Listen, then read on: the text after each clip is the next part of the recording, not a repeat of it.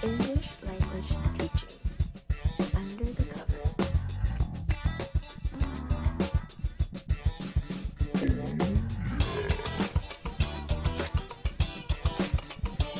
Hello and welcome again to English Language Teachers Under the Covers, another teacher interview. Today we are interviewing the wonderful, the beautiful Fanny teacher, which is the other half of Team Teacher China, or Team Teacher below or up there or wherever. I'm pointing, but I'm we just also thinking it's going to be have different. the esteemed, respectable and all-powerful Rich, Professor Rich as well. Hello. Hi. Hello, everyone. YouTube.com/Professor Rich. Sorry, this one's about Fanny, right? Yeah, no, you can get it in it as much as you can. No. You go ahead. Go ahead. Yeah, YouTube.com/Professor Rich. That's also attached to my PayPal if you want to make a random donation. That's, no Bitcoin address there? £3,000, whatever. Yeah, Bitcoin address is capital E76. And remember, for our Team Teacher, we've got multiple different channels: Team Teacher China, Team Teacher English, Team Teacher Baby. Team Teacher China has just released one of Fanny's kindergarten classes, which we'll talk a little bit about today, that you can view in full there. But first, let's get started. And Fanny, do you want to kind of go into a little bit of your background from, where you started with teaching and how that progressed and to the point you're at now? All right. So my journey to become a teacher isn't something that I had set out to do. I was originally coming from a marketing, event planning, business background. And just one day I decided that I didn't want to sit behind a desk anymore and just talk to people on the phone or through emails. And I wanted more interaction with people. Also, I wanted to travel, which I think is a lot of reasons why a lot of teachers become teachers, ESL teachers especially. And that was one of my biggest motivation, is just to move and go somewhere. So coming from an English-speaking country in North America, the best way was to become an ESL teacher and be able to teach overseas. So I signed up for a TESOL class that took place for a couple of months, and I learned a lot of things, and I really, really enjoyed it. The teachers were great. And once I completed that, I had two options: whether to stay in Canada and do the ESL teacher route. But I keep hearing how it was just not very easy to find a full-time position. You always start off part-time, and that wasn't my goal. And I wanted to travel. I didn't want to stay in Vancouver anymore. So I started to look for. What was the TESOL? Was it a cert TESOL? Because it was the accredited one, because in Canada you have to be accredited. Yeah. When I wanted to teach in Canada, I had to have the CELTA. I couldn't just have any old plain piece of paper. Where you get these online certificates. This one was actually in class. So I spent months and hours in class where you actually do the work and you do a practicum with it. So once you do the class, you pass it and you do your practicum, you can basically apply for the Canadian TESOL, I guess a CESOL. And with that certification, you're able to teach in Canada legally as a ESL teacher.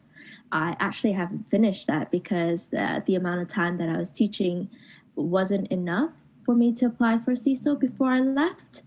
But I did, the school that I went to get my TESOL from, they actually had substitute positions. So I actually signed up for it and was able to teach several classes in, I believe, a month, several classes to other ESL students. And it was a great experience, in which just kind of cement the fact that, this is what I want to do.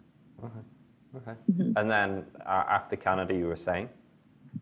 So I was searching for a place where I could teach overseas, and I've been watching a lot of South Korean drama, K-drama, and it's just that was a really big place to go to, and I'm like, let's just immerse myself into K-drama and go to South Korea and teach there. but the experience was not what I expected. It was what the K-drama doesn't tell you is how hardworking South Koreans are and how much are expected from them from their jobs. I worked as an ESL teacher, as a foreign teacher, and there are a lot of like local teachers there as well. And the amount of work that they put in compared to me is not the same. They definitely work their butts off. They worked so hard, even though I felt like I worked really, really hard too. But they worked until they just burned out, and a lot of them actually just quit because they worked that hard. But yeah, when I first went to South Korea, I went with Neil. We went there together as a couple teacher, and we were placed in the same Hagwon, which is a private after-school English academy versus a public school. For public schools, you're not really there. You can't really go as a couple. You have to go as an individual. So because we're going together, we decided we'll take the private Hagwon route instead. And I think me being a female, immediately I got placed into a lot of the younger kids' classes. And previous to being in South Korea, I hadn't taught young kids before. Sure, I've done like summer camps and had nieces and nephews to play with, but not actually teaching them. I think it's just that because I'm female, I automatically get the younger kids. And it was quite an experience, and I actually really enjoyed it. I learned a lot with, being in class more than in like going through the classes, like courses. Yeah. What would you say is like the difference? So you did all that practicum in Canada, and the way that they were preparing you for teaching English, and then boom, you're in Korea, you're in a Hagwon, you're doing you've got quite a workload, and you're doing with younger kids. So how was that different? And what did you have to do differently? With the school in Canada, when I was teaching adults, I was actually teaching new immigrants, and we were just given a subject. So the entire course planning was up to us. Whatever I wanted to do, like introducing the language, introducing grammar, doing small activities within the group. It was easily transferable from what I've learned from the TESOL course into being a substitute teacher or teaching English in Canada, because they were adults. So a lot of them actually already comprehend some of the English. They weren't, I wouldn't say they were beginners. They were more intermediate, definitely not beyond that, but they understood and they were willing to learn, and they were interested and they wanted to be there because they paid for it. Whereas when I was in South Korea, a lot of the children, they don't really have a choice that they had to be at the academy. And the classes, although were smaller than what you would normally see at a public school, it is different. And because their English level is so much lower, I do have to adjust my teaching using smaller sentences, easier words, or lots of repetition. Yeah, the language was big, using games, more suitable for younger kids versus adults. Definitely there wasn't a lot of group activities because it was a lot harder to control that, and they just don't comprehend the instructions if it gets more complicated than like 5 words. Yeah, it's a weird thing that a lot of the courses that I see for new teachers for teaching English, they are often geared with this, I feel like, an imaginary class in mind of kind of adults or young adults at a intermediate level, and yet most of the jobs that I've come across or I see posted or that I have done is often dealing less with adults, more with younger children, more with very little or low level of English, and that's outside of the big British Council and international house chains sort of thing. Well, not necessarily. I mean, the British Council definitely is like heavily focused on kids now. I mean, I think that is just I think it's the way that the market's gone, to be honest. And I think that, you know, if you go back to when these courses had their inception, you know, the CELTA and the Trinity course and all the rest of it, they were looking at, you know, a kind of mainly an adult market and kind of European centric. This is where all of the writers of these courses, all of the people who influence the methodologies that they teach, had experiences in the European market mainly. And I think it's kind of still, it's still a bit focused on that. And I think that's a really good point. It's kind of funny that in order to get a young learner specific certificate, you're supposed to kind of jump through the initial certificate first, and then you get like an extension. Yeah, you do the CELTA, and then you do the CELTA for kids. I can't remember what that's right, or Trinity, and then the TILEC. Yeah, absolutely. And maybe that's. I mean, I don't want to say it's backwards. I mean, for me, teaching adults was definitely the way in, and kids was something that I kind of moved on to. I don't think I ever would have gone into English language teaching and gone like, yeah, let's teach some kids. You know, I don't think that would have been an appealing thing for me. But now I love teaching kids, and I love teaching teens, and I love teaching young learners. So for me, it was an in. Maybe that's the psychology of it. Maybe there's a lot of teachers who are like that. But yeah, I think there certainly should be an option to just begin day one. You know, CELTA Kids Edition. Well, it wouldn't be CELTA, would it be CELT YL? Right? Yeah. It should be a possibility, I think. Yeah, it's a weird situation, because I kind of feel like, well, there's lots of people that go into teaching kids and then go into teaching adults, and I would say it can almost be easier teaching kids to begin with if you're kind of like an outgoing entertainer, you know, performer, you know, like even, you know, with like a drama background or something, an acting background or something like that, because energy is very important. So that might be an easy way for someone that's kind of, you know, a bit younger, and then graduate into adults. But the idea, I did like you, the adult route first before going to children, and I felt that really helped me with the whole structuring and kind of thinking of, you know, the actual teaching aspects. That's not a very good way of putting it, but the thinking of the whole methodology behind it, and then going into kids and bringing that energy in and mixing it up. But I can see both sides as, you know, having the positive and negatives of where you first join it.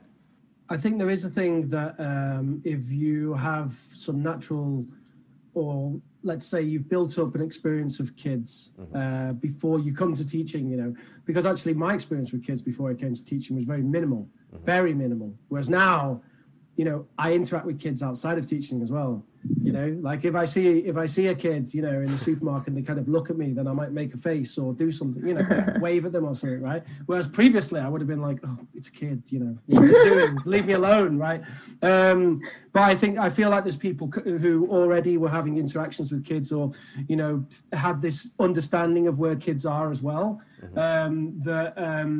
you're kind of going fresh into teaching, then you know, you do have an ability to, you know, you can kind of look at little Jimmy or whatever and have more of an understanding of why he's kind of, you know, pulling a face and throwing his pencil around or whatever. Whereas at the beginning, I wouldn't have had a clue about that. So there's a big difference there in how you begin. No, for sure. I think when I first started teaching, I was very strict. Because I was teaching adults before, so I wasn't really fun. And then fun with the adults with the kids. Okay. The kids. I wasn't really fun with the kids because I could chat with adults and no problem, but chatting to kids is completely different, right? Yeah, I mean that was one of the things that I wanted to what I was hoping you to talk about today, because I was more fun, definitely more of a fun character.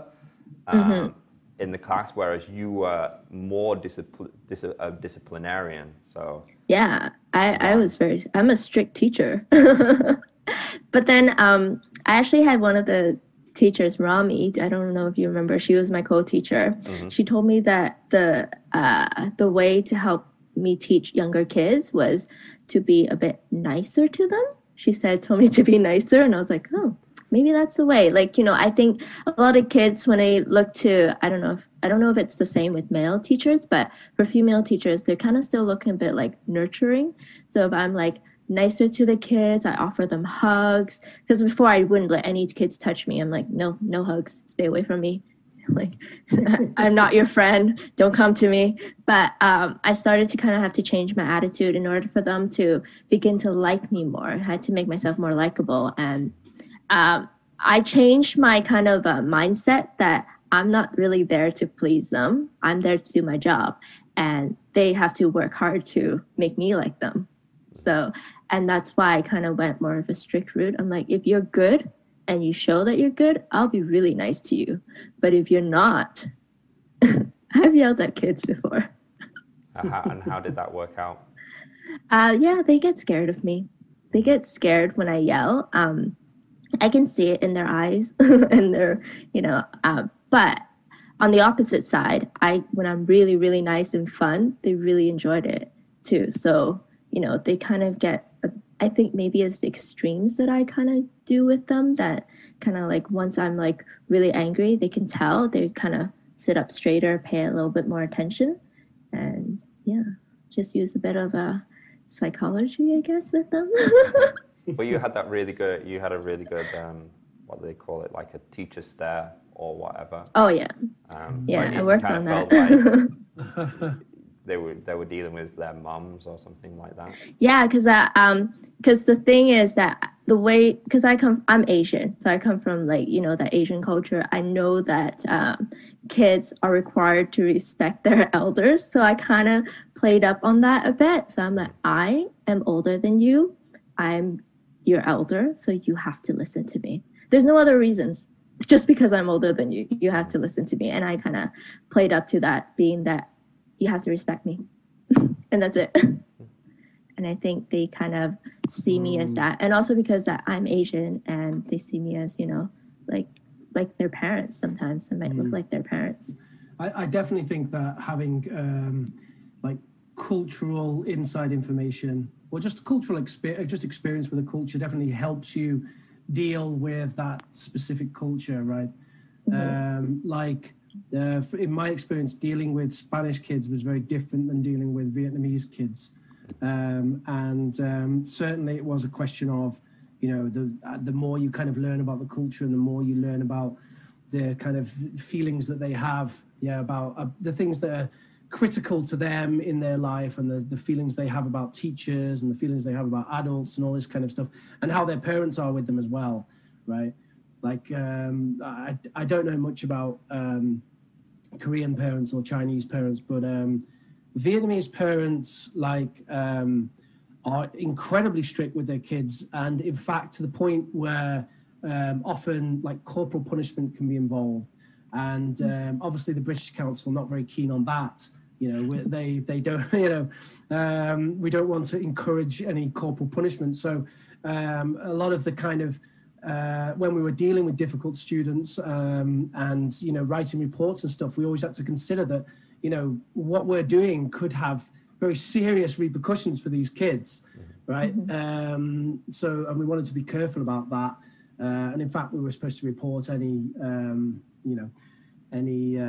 signs of a child who was having those kind of difficulties at home. Didn't see that much of it, to be honest, but it was definitely going on in some description or another.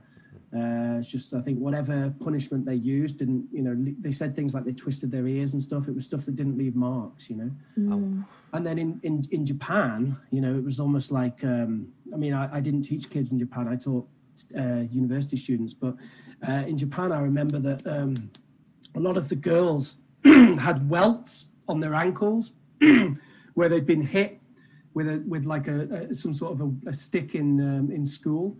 And it kind of brings it home to you that this idea that, you know, the societies that are very ordered and very polite and very respectful, there's something behind that, which, you know, sometimes isn't the most pleasant thing in the world. Yeah, yeah, definitely. And it's kind of, there's a cost that is like the hidden cost. Everyone sees the whole front of the politeness, like you say, but then, you know, the cost is all that trauma, and, you know, it's what do you lose from that? You lose, I mean, for myself, when seen in China and some of the students, there would be more disciplinarian teachers, and I don't mean disciplinarian like Fanny's talking about, where giving them a hard stare and a bit of a cold shoulder, but, you know, like got the cane out and more corporal. That, you know, they're worried about, you know, giving the wrong answer. They're worried about, you know, trying something a bit different, and with something like learning English, it's hugely important that you feel free to kind of explore the language. Yeah, I agree. Yeah, I definitely noticed that. And yeah, fear of making mistakes, that was a massive thing in Japan. And obviously, if your fear of making mistakes, you know, is above about 10%, whatever that means, then you know, you won't attempt anything new in speaking, will you? And everything will be, you know, I mean, when you're having an oral communication with someone, an oral conversation, you can't be spending your time dissecting everything you're going to say. I think that being self-conscious to some extent is helpful for patching up different areas of your speech, but you know, if you're going to try to construct the whole, you know, even, you know, 10 seconds of what you're going to say ahead in advance, then it really destroys your fluency. And you really see this in Japan. You know, if you ask students a question and there's just this gap of silence while they kind of work through it, you know, it's just silence as well. It's not like they kind of go, they do make a bit of a noise, but yeah, it's just, and it's very long. And then they'll come out with like 3 perfectly formed sentences with vocabulary you wouldn't expect at that level, you know. Yeah. But at the end of the day, fluency in the real world, fluency is king. So we have to, you know, encourage trying. Yeah, definitely. You began in Canada with doing the teacher training.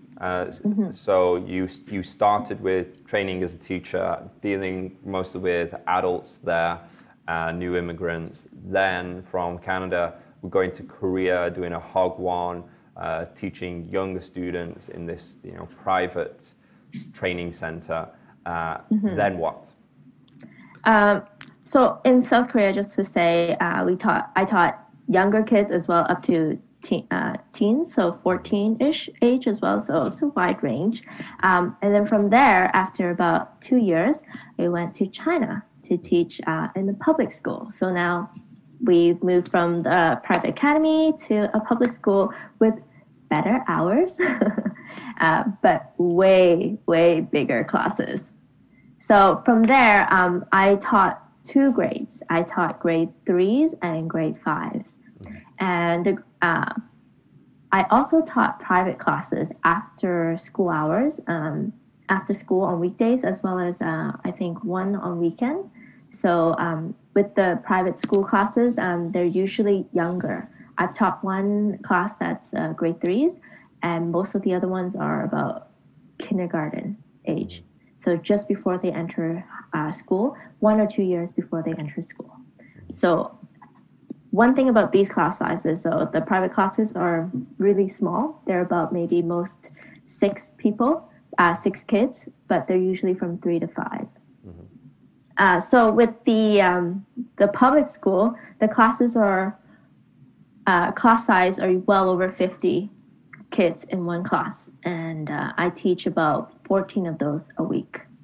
17 classes a week. So I don't know what the math is. That's a lot of kids. And how would you do that?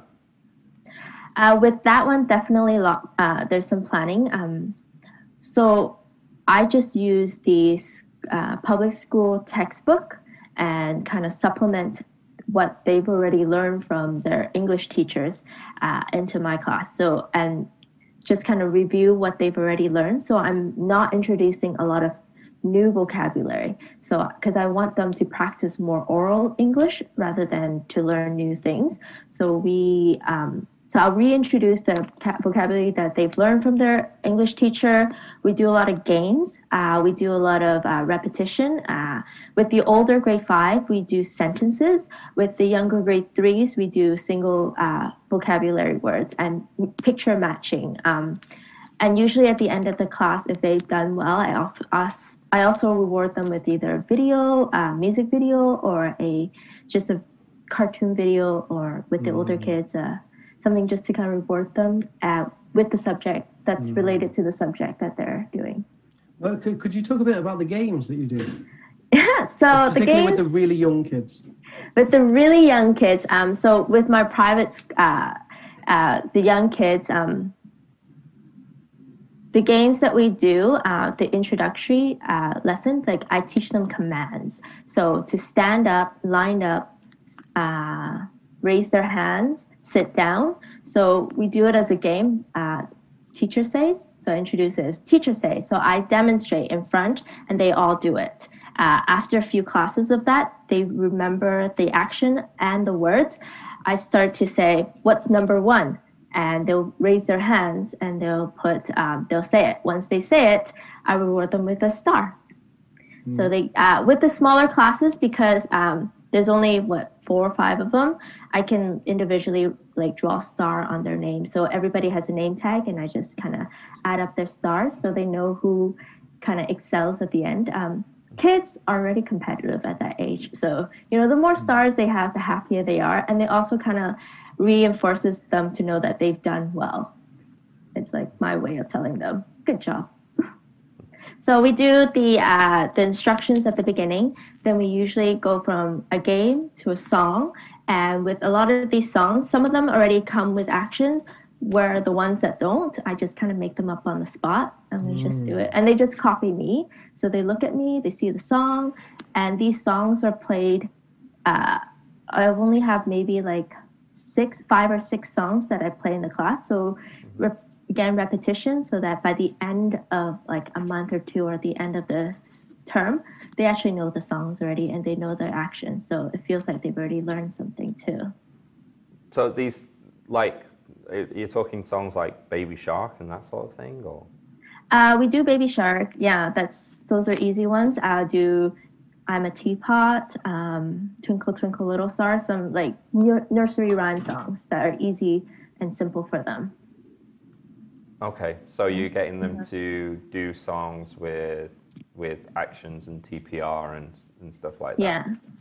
So the songs break up the actual lessons, because the actual lessons is when we learn the vocabulary words. They actually, some of the younger classes, they have a book that the parents want me to teach. So I just take the vocabulary from each book and the workbook that they have. We only do maybe 1 or 2 pages each class, because they're just, a lot of them are tracing, coloring, really easy things. And I'm like, it won't take the entire hour and a half that I teach them. So that's why I add in all these songs. And I also show them the text using a PowerPoint. Whatever is on their book is also on the monitor in front of them. So they get to see. And I would demonstrate how to do the activity before they do it. And then I give them time to do it. And I would walk around and I would see if any of them needs help, then I help them.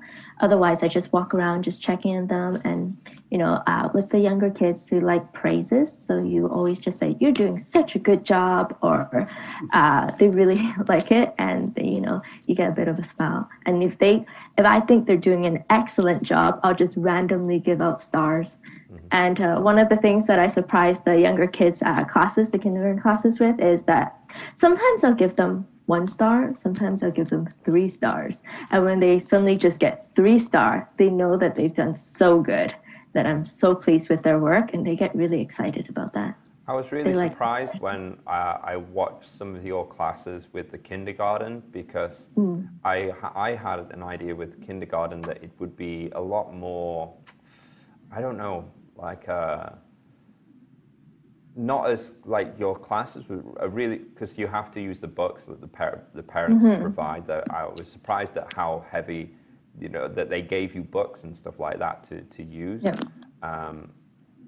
I was surprised at how structured it was, and that you were doing the tracing and stuff like that. I expected more kind of just Chaos. More chaos, more games.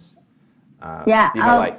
Like run here and say this word, but in that kind of way, I didn't expect to see so many sitting down and connecting the vocabulary with the picture and all that sort of thing. I think in a normal kindergarten class where you have lots and lots of kids, that might be less, like, it would be more running around and playing a lot more games. But because I have so little students, and the parents really kind of gave me a goal, and they're like my clients, so I have to kind of achieve that goal and finish that book within the 3 months that I have, so that I do structure it very, it's very structured. Maybe it's just my style. I like to know when I start, this is what we're going to do. And then the next thing, this is what we're going to do. And then we're going to do the book reading. And then they repeat. And then we do a game. And then we do a song. And then we do the workbook. And then we do another game. We do a song. A lot of these activities, it's really quick because kids don't really have a lot of good, like, long attention span anyways. And but because of the structure, they know what to expect as well. So they are ready. Mm-hmm. Did you find? I mean, you probably did. But did you find the conflict between parents, what the parents want their kids to learn, and what the kids would like to do? Did you find that challenging, and how did you decide? How did you balance that? So yeah, definitely the parents wants the class to be more academic, whereas I know that they're just kids. They're 4, 5, 6 years old. You can't really expect them to sit there and do all that printing, but it is what the parents wanted. So I kind of try to go. That's why I only do like 1 or 2 pages a day, so that they do that, but they're also going to stand up and they're also going to dance. And when they actually get off, like, you can tell when they get off their desk and they're able to dance, they love it. They go nuts for it. And, as long as, the parents have, like, that book where they can see that their kids already did something, that satisfies them. Yeah. And on the other hand, the kids are going to I want them to come to class happily, not something that they dread because, I'm going to just be writing and drawing or whatever, sat at my desk all the time. But introducing songs and games makes them more active and engaging, and they would want to look forward to class. Yeah. And I also reward with my kindergarten class, private classes, I give them a candy. Oh yeah, and you can't do that. You can't do that. Well, you can, but it's an interesting one, isn't it? It's definitely frowned upon from some quarters. The derogatory term that's used for that is Pavlovian motivation. Yeah. But you can also use that with regards to things like stars as well. Mm-hmm. Now, personally, I think Pavlovian motivation does have a place, and I think a very useful place at times. Mm-hmm. If you're talking about 4-year-olds, then are you really going to, only aim for, internal motivation? Yeah, this 4-year-old's going to come to class and learn English because they want to learn English. Don't you feel good about being able to put a sentence together? Is that reward enough for you? Yeah, no. Well, I think we have it as adults as well, though. It's just a little bit more subtle. The whole idea of getting the degree. For many people, it's not the piece of paper that shows that they've got all this experience, that they're employable. But for them, it's just kind of like, oh, I've done really well.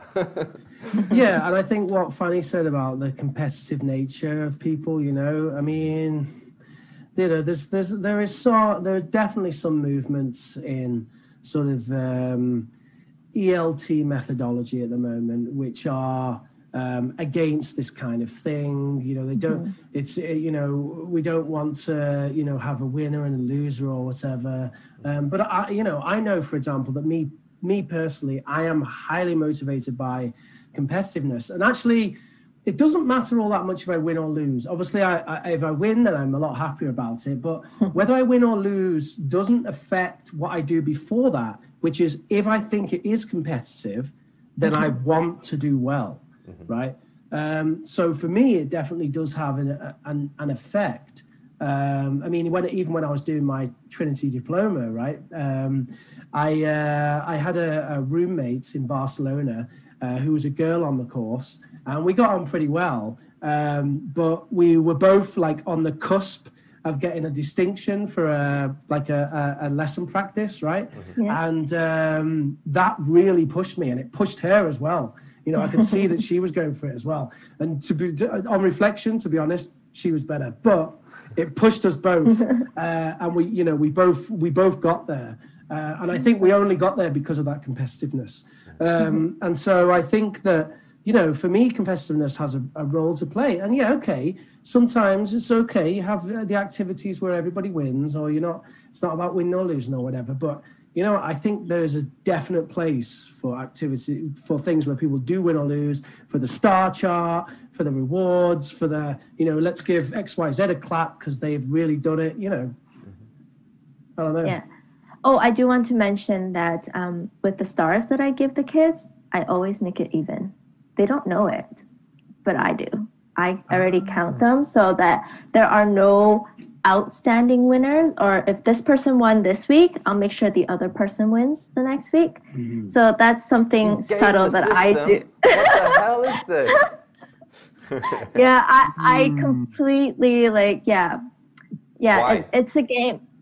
It's, I guess, in a way that to kind of promote fairness, and the fact that I actually did this once without realizing that I should make it fair between all the kids, and the kids actually get upset.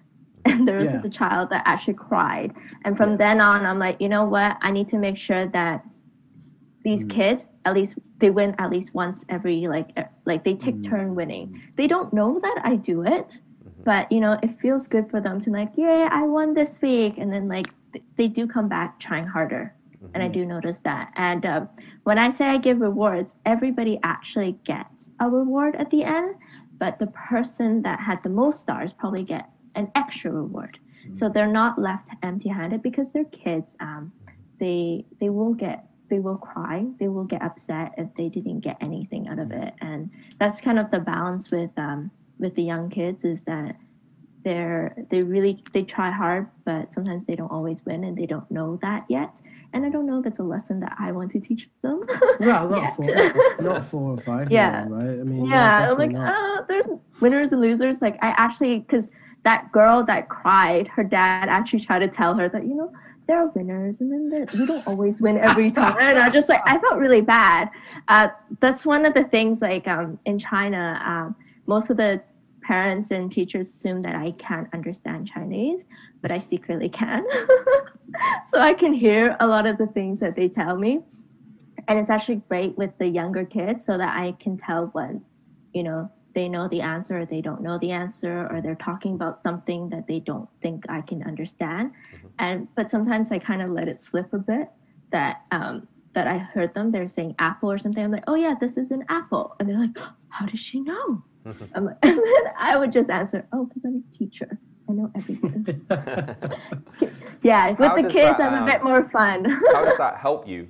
I mean, in Korea, you didn't really know the language, but in China, you did. So did you notice any difference? Does it different style of teaching? How does it help? Does it not help? Does it hinder? I do find if you know the language, it does help.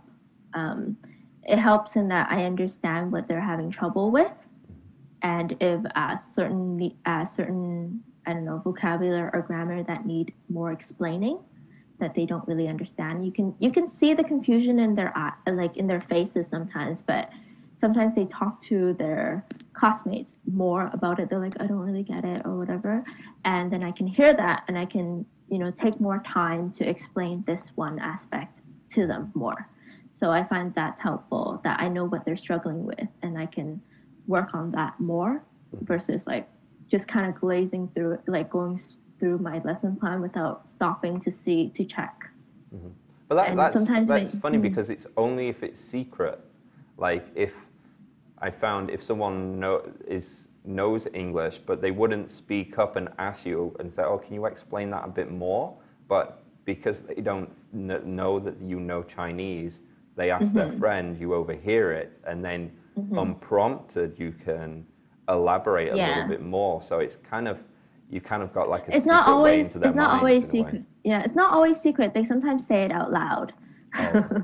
They still like ask me the question in Chinese out loud, and even though I deny saying that I know what they're saying, but yeah, they still ask it out loud sometimes because they assume I can't understand. Right? But yeah, I definitely think it's helpful for me as a teacher to know what area needs more explaining or yeah. Yeah, I mean, I know it's definitely a hot potato, but I mean, to be honest, I like to stay closer to the fence on a lot of things. I don't want to go too extreme either way, but on learning, on using L1 in the classroom, I'm probably more towards the, it's good when you know how to use it than a lot of teachers. And whether that's just your comprehension of understanding what they're saying and, they say, how do I say in English, right? And you can actually understand that. But also, I even think occasionally it can be useful for the teacher to fire something back as well, I mean, you have a lesson plan, you have a main lesson aim, and maybe someone asks a question, and one of the options you have as a teacher when you don't want to get derailed is to say, oh, don't worry about that. We're doing something else now, or this is more important, or you don't need to do that right now. But if you know the language, you can just fire it back. They say, oh, what's this mean, teacher? And you're like, oh, I've only got 10 minutes and I've got 12 minutes of material left. And this kid in the corner is asking me a question. And you can just say, oh, that's rebobinar, boom, and then move on. And that, honestly, I think that's a better answer than saying we haven't got time for that, or that's not important for you right now. Yeah. So, I do think having the L1 of your students is an advantage. It's great. It's great for management. I think a lot of what we're doing is coming down to management and balance of so many different things. With this whole expectation with the parents, with the book, but also trying to balance making the kids, having the kids learn but have fun, and trying to balance your time as well, because you only have a certain amount of time and you want to use that effectively. That's a major component of teaching. So we're coming towards the end, and the one last question that I wanted to drop on Fanny was basically, as an experienced teacher now, what would you say was one of the most important steps for you to becoming the teacher you are today? Just whatever comes to mind. I think being dropped in with no preparation is probably one of the biggest lesson and biggest experience that I've got. You go in and say, here's a book, go teach. You have 20 minutes. I was like, what?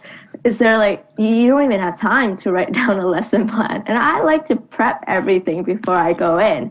So yeah, thinking on your feet is a major, major lesson. And you just kind of have to, do something. Actually, that relates to what I do today as well. I often get like commands like, oh, we're going to do a live stream in like 10 minutes. You're going to have to talk about this. And there's no script. So I'm just going to say whatever comes to my mind. but yeah, that's probably the biggest lesson in life, even. Yeah, I mean that's an interesting one. I think definitely it's something that couldn't go horribly wrong. I mean, I had some very negative, because I had some similar experiences to that, and I had some very negative experiences. We talked about this previously, that I'd actually been massively put off teaching kids, because I went into a situation not prepared by an institution that didn't prepare me properly with children, and it was really, it was a massive stress, and it was like I was prepared to give up that job. I basically said to them, I'm not going to do that again. And if they come back and say, well, you have to, then I was prepared to just go, well, no, I'm not, because I was so kind of by it, right? But, alternatively, the other side of it is we do have to take risks as teachers, right? So if you have that experience and it works out, then it's like, wow, then that's a great experience to have, because then you've got that confidence that, I can go into these unknowns and I can give it a shot. Yeah, it's kind of like any aspect of your life. If it's something that you kind of aren't confident in or weak in, if you kind of focus on that for a bit, if you have something that you're really comfortable with, to go outside of that comfort zone every now and again and kind of push your boundaries and see how well you do, because maybe the very first year, if you were dropped in it, Fanny, you would have sunk. But with that experience, the second year it worked out for you, and just try it every now and again. That yearly taste test. Oh, do I like olives this year? No, try them again. Have I done it yet? Okay, we'll wrap it up here because we're limited on time. But one more plug, Rich. Well, I think first of all, I think it'd be great to have Fanny on again sometime, and hopefully that will happen. Busy people, difficult, isn't it? For you busy popular people, ones, right? I've got loads of time. Of course, youtube.com Professor Rich, totally useless for teachers, other than you'll just see me do some random nonsense. But if you happen to be a student watching this thing, and who knows, we have no idea what the audience for this might be. Could be students, could be random admirers. Brilliant. Please like, share, subscribe. ELT Under the Covers, and it's been fun. Over to you guys. Thank you. So Team Teacher, multiple channels. We've got Team Teacher China, Team Teacher Baby, Team Teacher English, Team Teacher China. Lots of information about China, but also our teaching videos. And Team Teacher Baby is about parenting and teaching with parenting. And Team Teacher English is basically for younger kids, independent lessons for them to do, or that teachers can assign as homework. Just search for them all together as one word on YouTube. You'll find them, and you'll find the same on social media accounts. And we also have our website, teamteacherchina.com, where you've got lots of free materials to download and use. But it's Fanny's interview, so I'm going to let her give the last words and give the plugs for us to subscribe to our ELT, English Language Under the Covers channel. Fanny, go ahead. All right, so if you want in-depth interviews or just to see these two lovely faces all the time, definitely check out ELT Under the Covers. Subscribe, share, follow, everything. Thank you. Thanks for having me. Bye-bye. Well, thank you very much for coming. See you later, guys.